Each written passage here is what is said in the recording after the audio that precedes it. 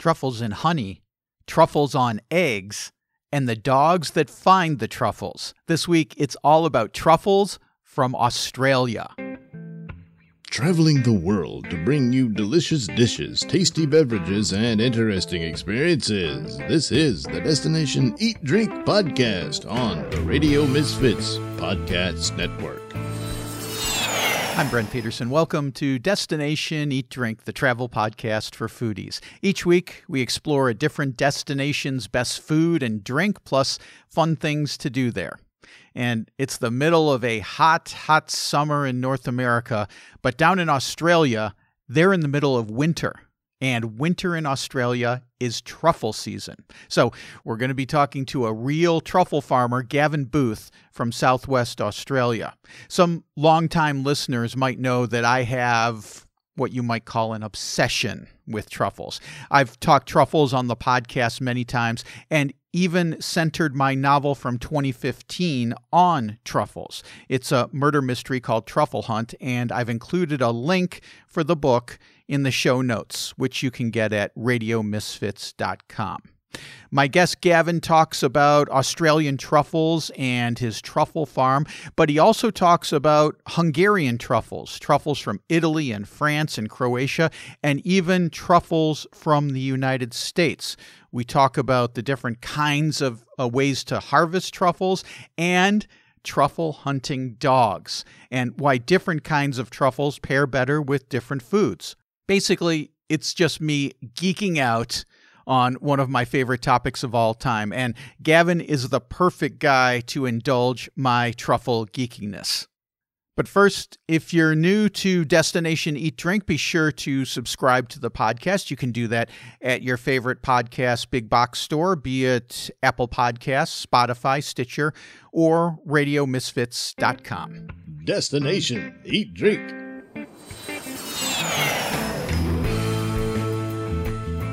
Gavin, before we really get started on this, I think we should define our terms, because a lot of folks, when they think about truffles, they think about the little chocolates that you give to your wife or your girlfriend on Valentine's Day, but that's not what we're talking about in this case. So tell us exactly what is a truffle.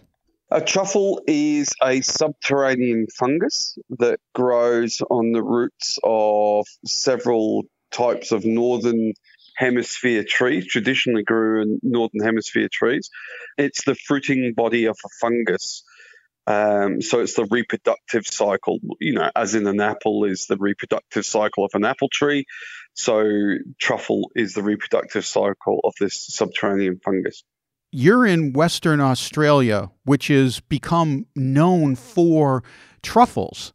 And I don't think that truffles are necessarily associated with Australia. They have been in the last few years, but most people think Italy and France when they think of truffles.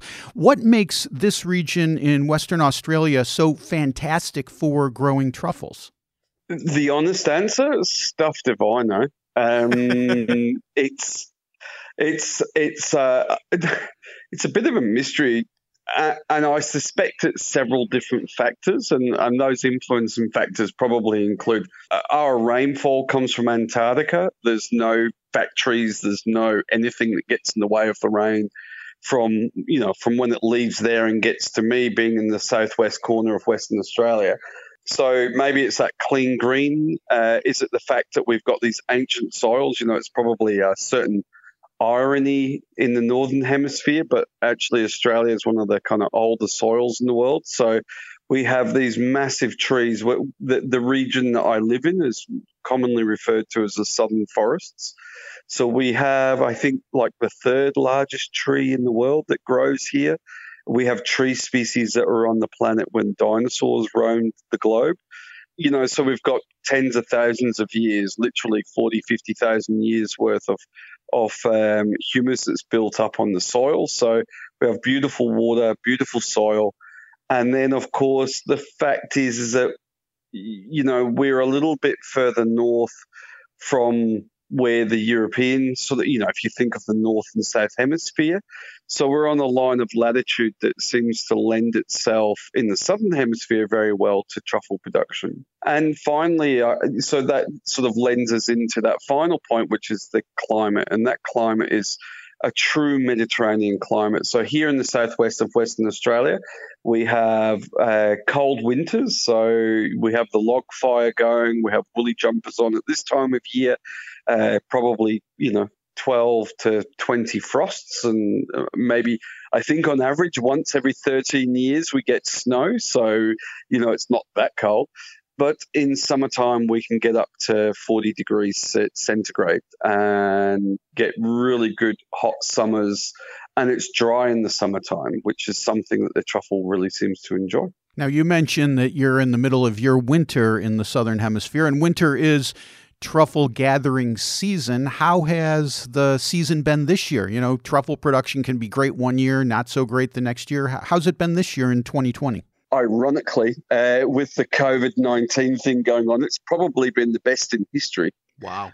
So, it's been really good, not just in terms of volumes, which, pretty much I think most people are up in terms of volume, but the quality has been really good, like astronomically good. We've had a really long green start to winter. So by that, I mean, we had late summer rainfall, the grass germinated, and so we've had a really good sort of cool autumn and coming into the winter period. So everything's just sort of lent itself towards a fantastic truffle season. Folks who gather truffles, they can go out into the woods to get the truffles, or they can create their own truffle farm where they have their own trees and they grow, they inoculate the trees with the spores and they grow their own truffles. How do you go about your truffle farming? Do you go out into the woods, or do you have your own trees that you work? Truffles, the species that we grow, which is Tuber melanosporum, otherwise known as the winter black truffle, French black truffle, Perigord truffle, there's a bunch of different names for the same species. We grow that in cultivated groves, which is actually the way that 90% of the world's black truffle comes from, is from cultivated groves, since a guy in the south of France near the Luberon Valley called Joseph Talon, in around the 1830s to 1850s, he pioneered technique. So even if you go to Piedemonte, if you go to Istria, if you go to Provence, that technique that we're using has been pretty much used there for their native or wild forests, if you will, and also for the groves since about the 1830s. Truffle hunters have this extremely close bond with their dogs. They train the dogs, they take them out, the dogs find the truffles, and so you work together in a very close relationship. So, Gavin, tell me about your dogs. People love talking about their dogs. Truffle hunters really love talking about their dogs. So tell me about your dogs and, describe how they work and how you train them. So we have Labradors ourselves. So in our family, we really love our Labrador retrievers. I think they're also Australia's most popular dogs. So when we first started, the first few dogs that we got and trained up all came from the pound. So we'd go around the pound with a tennis ball, bouncing the ball, and the dog that looked quite fanatical about it all were, they were the ones that would get our interest. The two newest dogs that we've got, so we've got 3 dogs in our little menagerie at the moment. Molly is our senior dog, and she actually came from the RSPCA, which is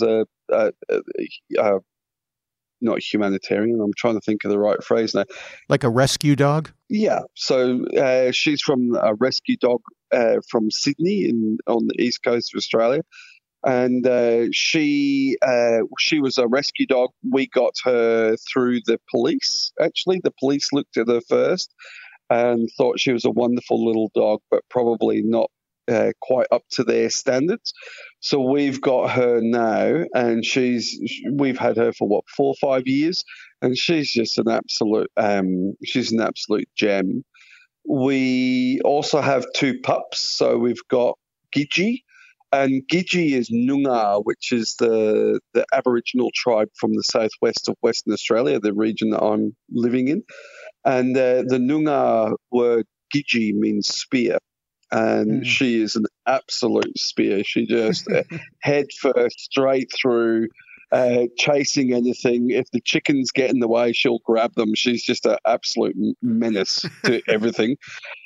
And then we've got Max, and Max is the complete opposite. So Max is 1 year old, just turned one, and he is your laconic, laid-back dog. I don't know. To put it into an American analogy, Gidgee is probably what New York Max is to California.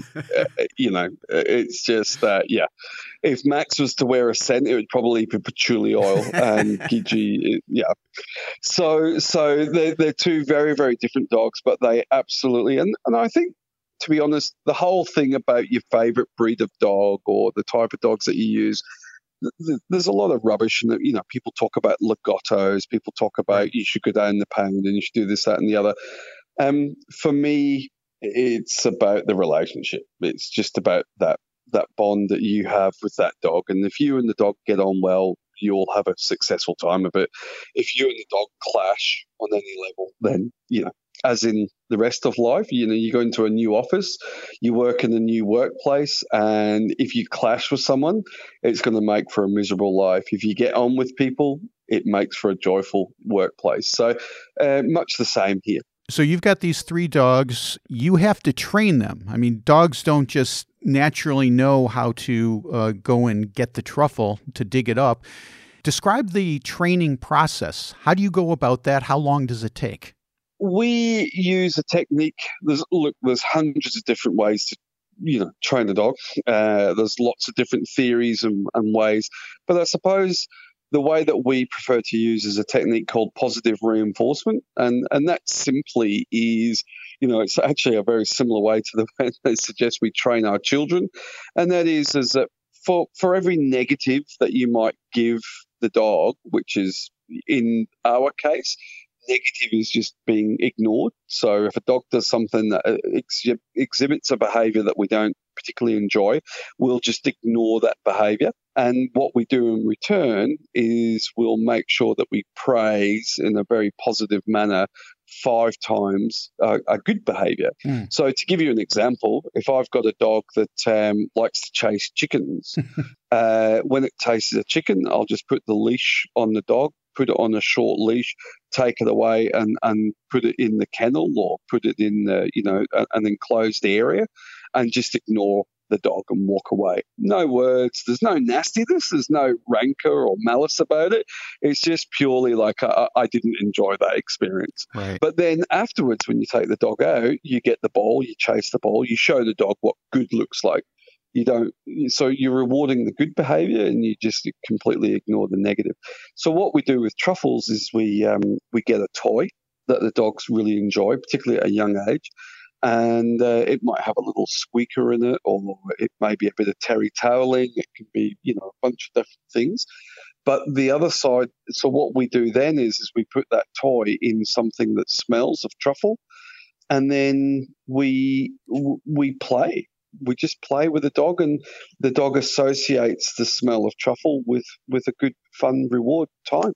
And it's that simple, really, to get that basic scent association. How long does it take from starting that scent association to the time when Max or Gidgee or Molly can go out and actually start digging up truffles for you?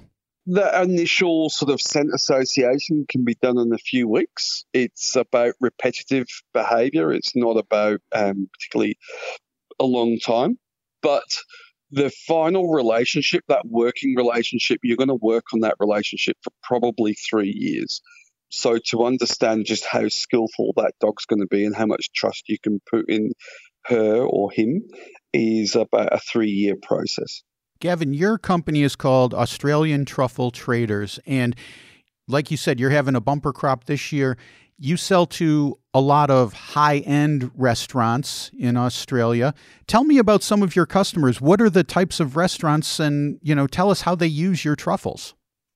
We have restaurants that we supply across the globe out of Western Australia. Typically, you're looking at your sort of 1 to 3 Michelin-starred restaurants.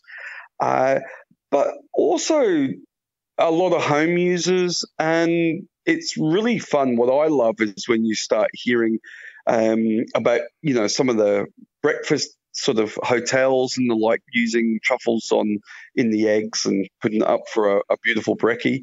And I don't know, I've got a question for you actually. In where you're from, do people get much into having brunch?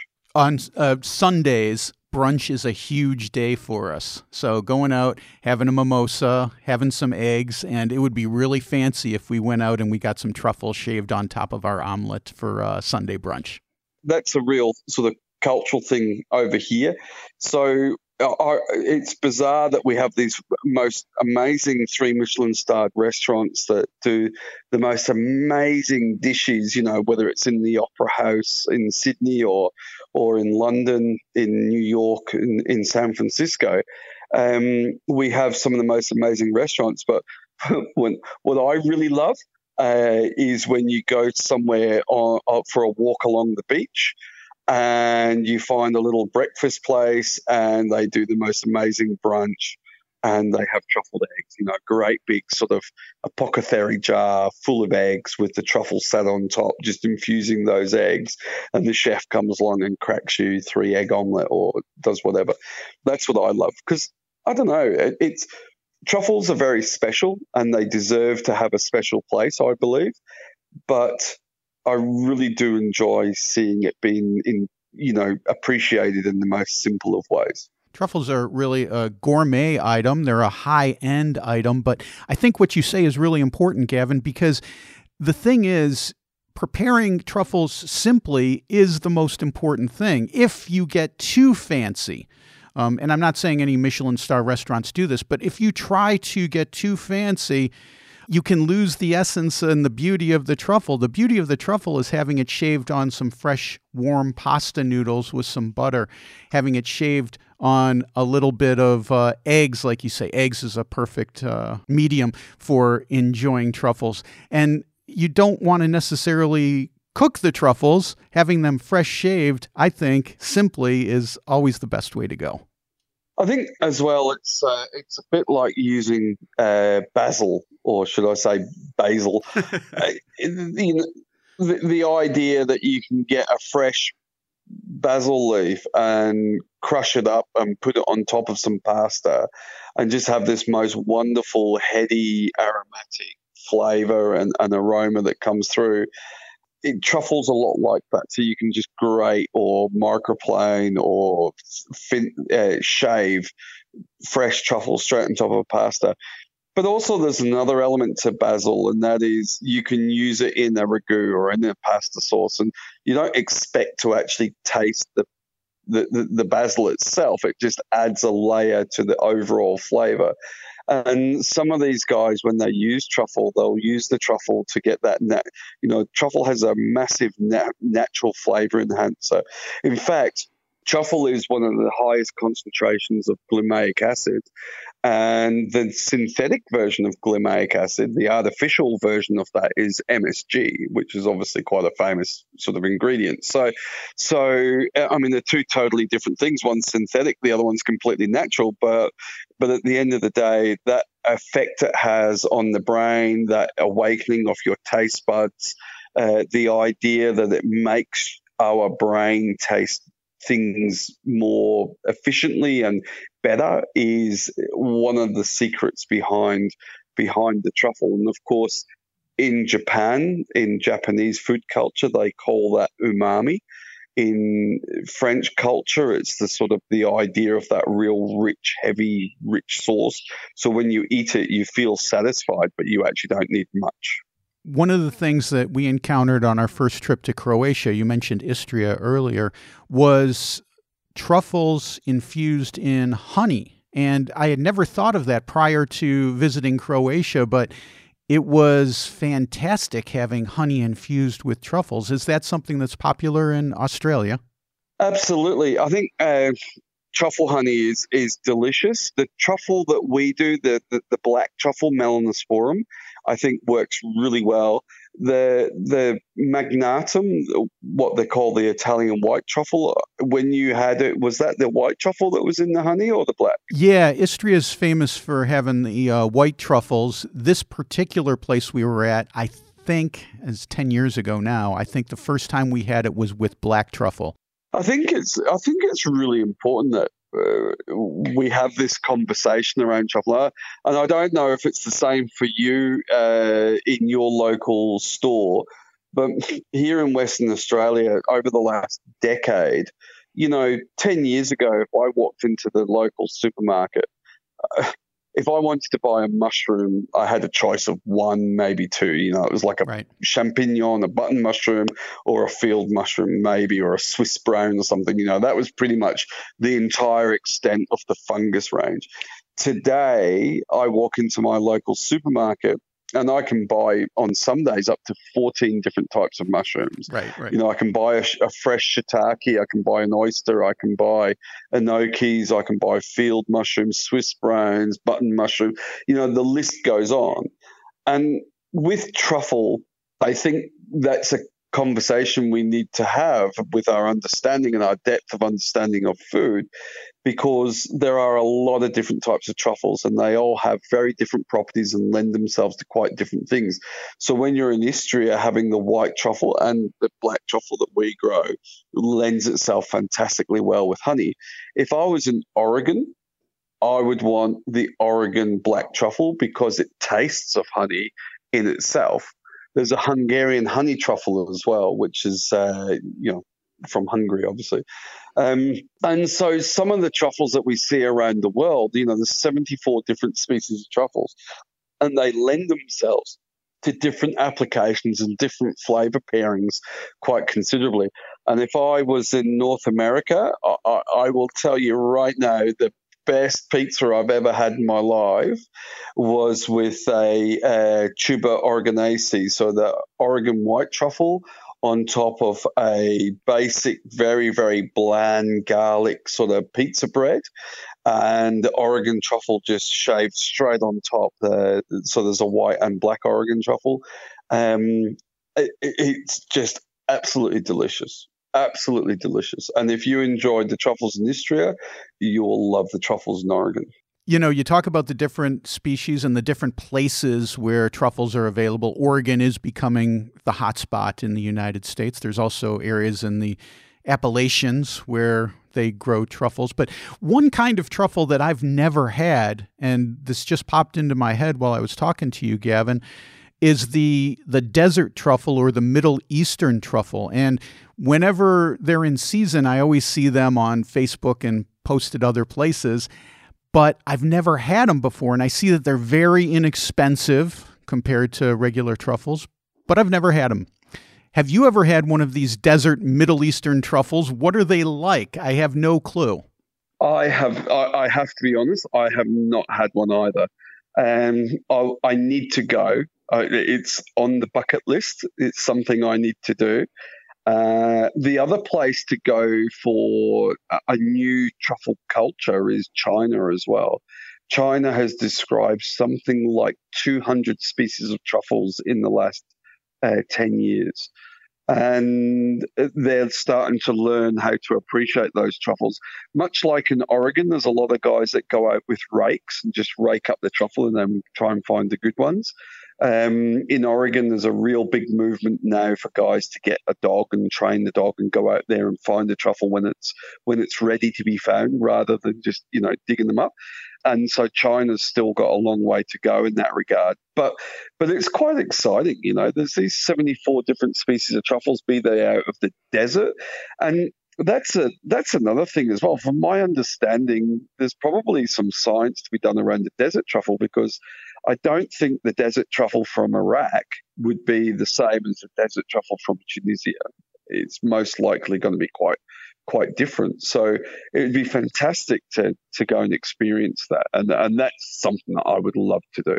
You bring up an interesting point, Gavin, about the raking of truffles. And when we talk about raking of truffles, it is literally people going out into the forest with these big rakes, and they rake around the tree roots. And the big problem with this is that you are bringing up both unripe and ripe truffles at the same time. A dog, if they're trained properly, will only dig up a ripe truffle. So you have an unripe truffle. Think of it as like the difference between a fully ripe tomato and a green tomato. There's a world of difference between the two. And this is what's given China such a bad name for their truffle industry, because they were almost exclusively for years harvested by raking. And so the quality of the truffles were poor. So what you're saying, I think, is that they are, in China, they're becoming more sophisticated about how to harvest truffles, and therefore the quality of the truffles will inevitably increase. Absolutely. And I think it would be a lot of fun to go there and have a look at that. And when the guys sort of pick up on some of the skills, unfortunately, there is a bit of human greed that comes into these things. Right. The idea of just being able to pop out on a beautiful afternoon and grab them all and come back home is, it's a bit of a non-sophisticated way of doing it. But I think that is changing and will change more and more as time goes on. I mean, if you go to Europe, there's some pretty strict rules in Spain, France, Italy around when how you can go onto land and harvest those truffles. Even if you have a private truffle orchard, you're not allowed to harvest truffles. There's a season in which you're allowed to do it, much like going out and shooting in North America. They have a truffle season for different species of truffles, and if you're found to be targeting that species outside of those seasons, you can end up in cuffs. So it's So I think again, there's so much more. We've only just scratched the tip of the iceberg on what is probably a very, very large topic. You mentioned that you not only sell your truffles, Gavin, at Australian Truffle Traders to Michelin-starred high-end restaurants, but also just regular folks. They can buy your truffles as well. Talk about how they would buy them through the mail, what the process is like, and give us your website. AustralianTruffleTraders.com is our website, and on there, for people that are in Australia, we can do direct sales. They can jump online and order the truffles. For people in North America, they would need to drop me an email, and I can put them in touch with one of our distributors throughout North America. In the months of June, July, August, we ship weekly into North America, generally through San Francisco.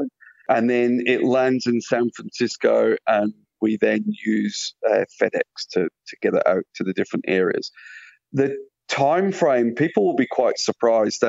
Before one or two world events that happened that caused some air security issues, we used to import truffles. So I could go out at 9 o'clock in the morning here in Western Australia on the 3rd of the month. And I could dig up some truffle, wash it, grade it, pack it, put it on the truck to Perth Airport, because we're actually 3.5 hours south of Perth, which is the most remote capital city in the world. So, we're out here, we're pretty out there. And then I used to be able to get that on the truck at lunchtime up to Perth Airport. It would catch the red-eye flight. So, late evening, sort of around midnight, it would catch a flight to Hong Kong, get on the next flight, and I could land truffle straight into Chicago. Truffle that I harvested at 9 a.m. on the 3rd of the month, I could land in Chicago at 10 a.m. on the 3rd of the month. with the international dateline it was taking. Yeah, because of the time difference. Yeah. So, but it goes to show, in 24, 25 hours, we can get truffles into North America. To be fair, that was a brag that I used to be able to say. These days, with some of the enhanced air security rules, we can't quite do it the same. But even so, I can get truffles out of Western Australia and into North America in about 36 hours. So it happens very, very quickly.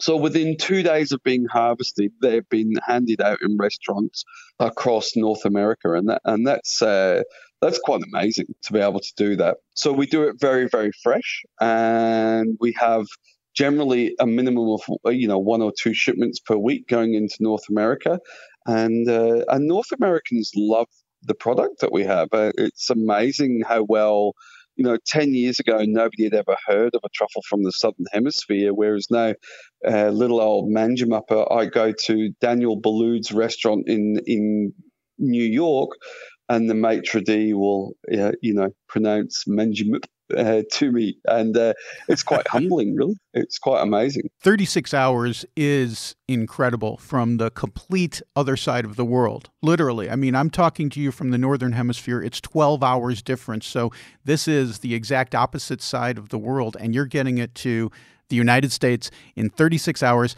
And freshness with truffles is paramount because they start to lose their flavor and aroma very, very quickly. So it's fantastic that you can get it that quickly. We will put a link to your website in our show notes as well. Now, Gavin, when you said you're in remote part of southwestern Australia, most, I think, American tourists, when they think of Australia, they think of Sydney, maybe Melbourne, but Southwest Australia doesn't come to the top of their head when they think of Australia. So if people were to come down to Southwest Australia, what are the kinds of things that they would see and do down there? Obviously, we can't do it today, but sometime in the future, we're coming there. For sure. One of the fun things on the calendar, we have a festival here, an annual festival called the Truffle Kerfuffle. And I have the dubious pleasure of being the founding chairperson of that event. Nice. So we started that 10 years. This year was supposed to have been the 10th anniversary. It has been held over till next year because of the coronavirus. But so we have the Truffle Kerfuffle here.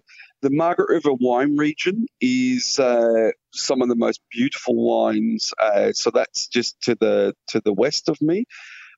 Western Australia is very, very famous for its wildflowers as well. So there's people that come from all over the world to come here to find some of the rarest orchids. There are people that come here. We have hundreds of acres, like literally hundreds and hundreds of acres of everlasting flowers that come up in the springtime.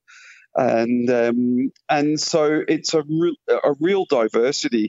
One of the most complex reef systems. I mean, everybody's heard of the Barrier Reef, but in Western Australia, we have Ningaloo Reef.